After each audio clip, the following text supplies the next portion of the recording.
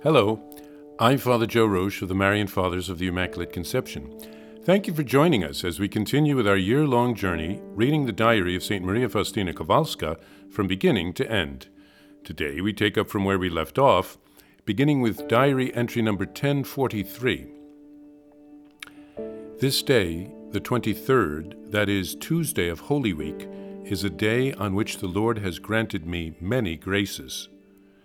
Suddenly, God's presence took hold of me, and at once I saw myself in Rome, in the Holy Father's chapel, and at the same time I was in our chapel, and the celebration of the Holy Father and the entire Church was closely connected with our chapel, and in a very special way with our congregation.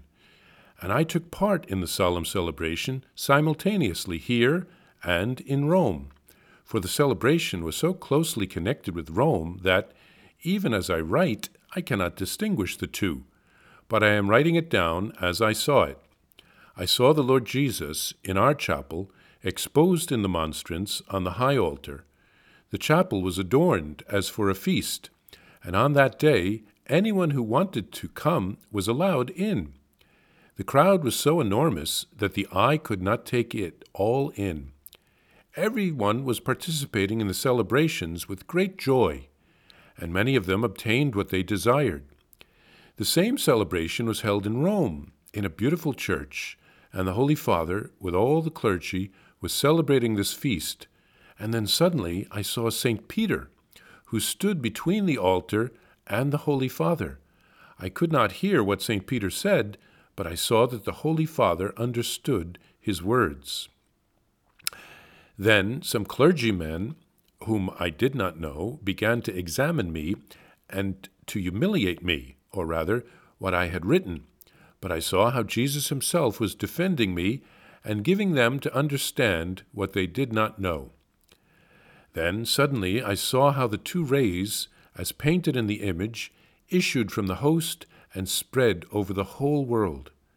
This lasted only a moment, but it seemed as though it had lasted all day.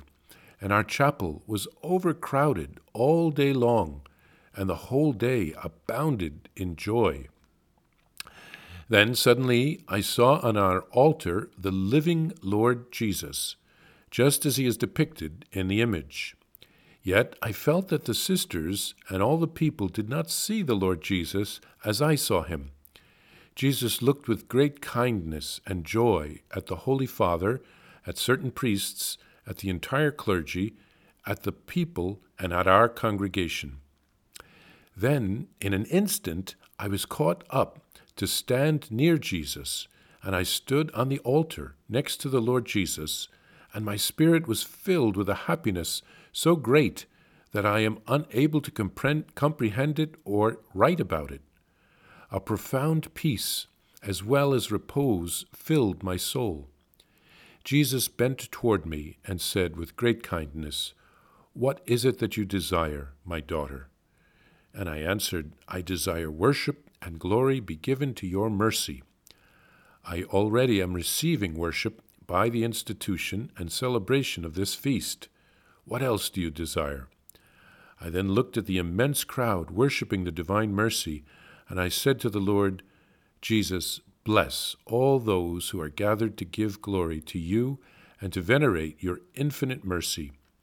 Jesus made a sign of the cross with his hand, and this blessing was reflected in the souls like a flash of light. My spirit was engulfed in his love. I felt as if I had dissolved and disappeared completely in God. When I came to myself, a profound peace was flooding my soul, and an extraordinary understanding of many things was communicated to my intellect, an understanding that had not been granted me previously. I am immensely happy, although I am the least of all, and I would not change anything of what God has given me. I would not want to change places, even with a seraph, as regards the interior knowledge of God which he himself has given me. The intimate knowledge I have of the Lord is such as no creature can comprehend, particularly the depths of his mercy that envelops me. I am happy with everything you give me. March 24th, 1937, Wednesday of Holy Week.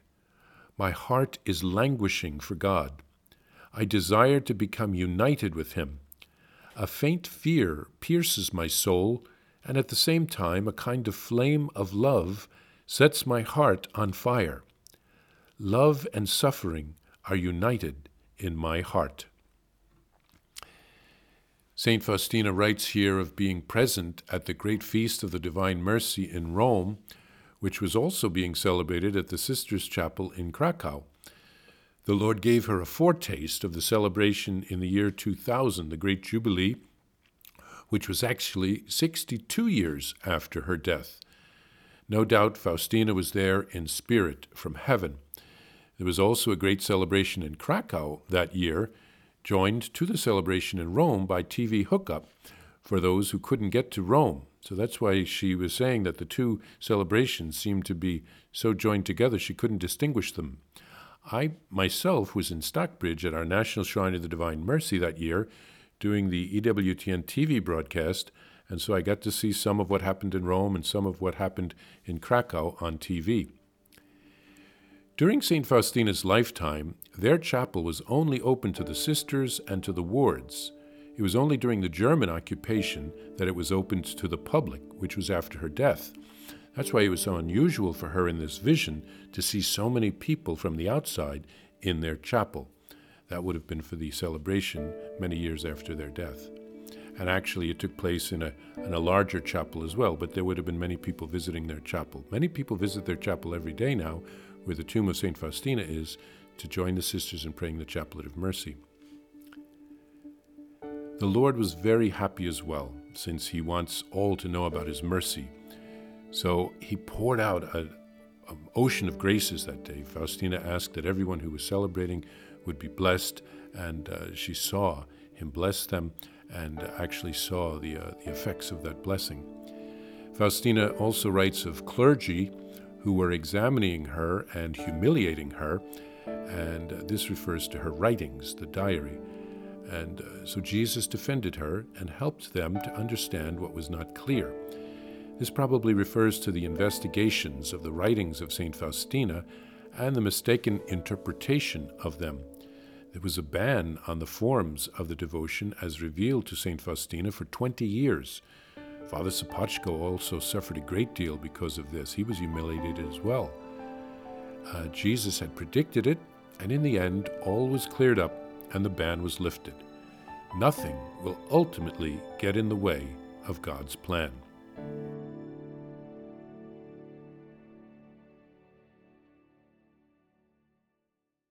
Please follow or subscribe to this podcast to receive the latest episodes and updates.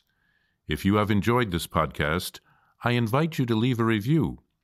Reviews greatly improve our podcast ranking and will help other people throughout the world find St. Faustina's Diary in a Year. Remember, Jesus promised St. Faustina in Diary number 1075, souls who spread the honor of divine mercy are protected by God like an infant by a gentle mother. Please help us spread the message of divine mercy. Thank you, and God bless you. Visit shopmercy.org to order your copy of Divine Mercy in My Soul, the Diary of St. Maria Faustina Kowalska.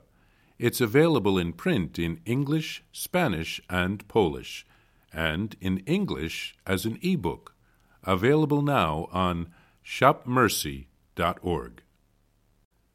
Are you enjoying this podcast?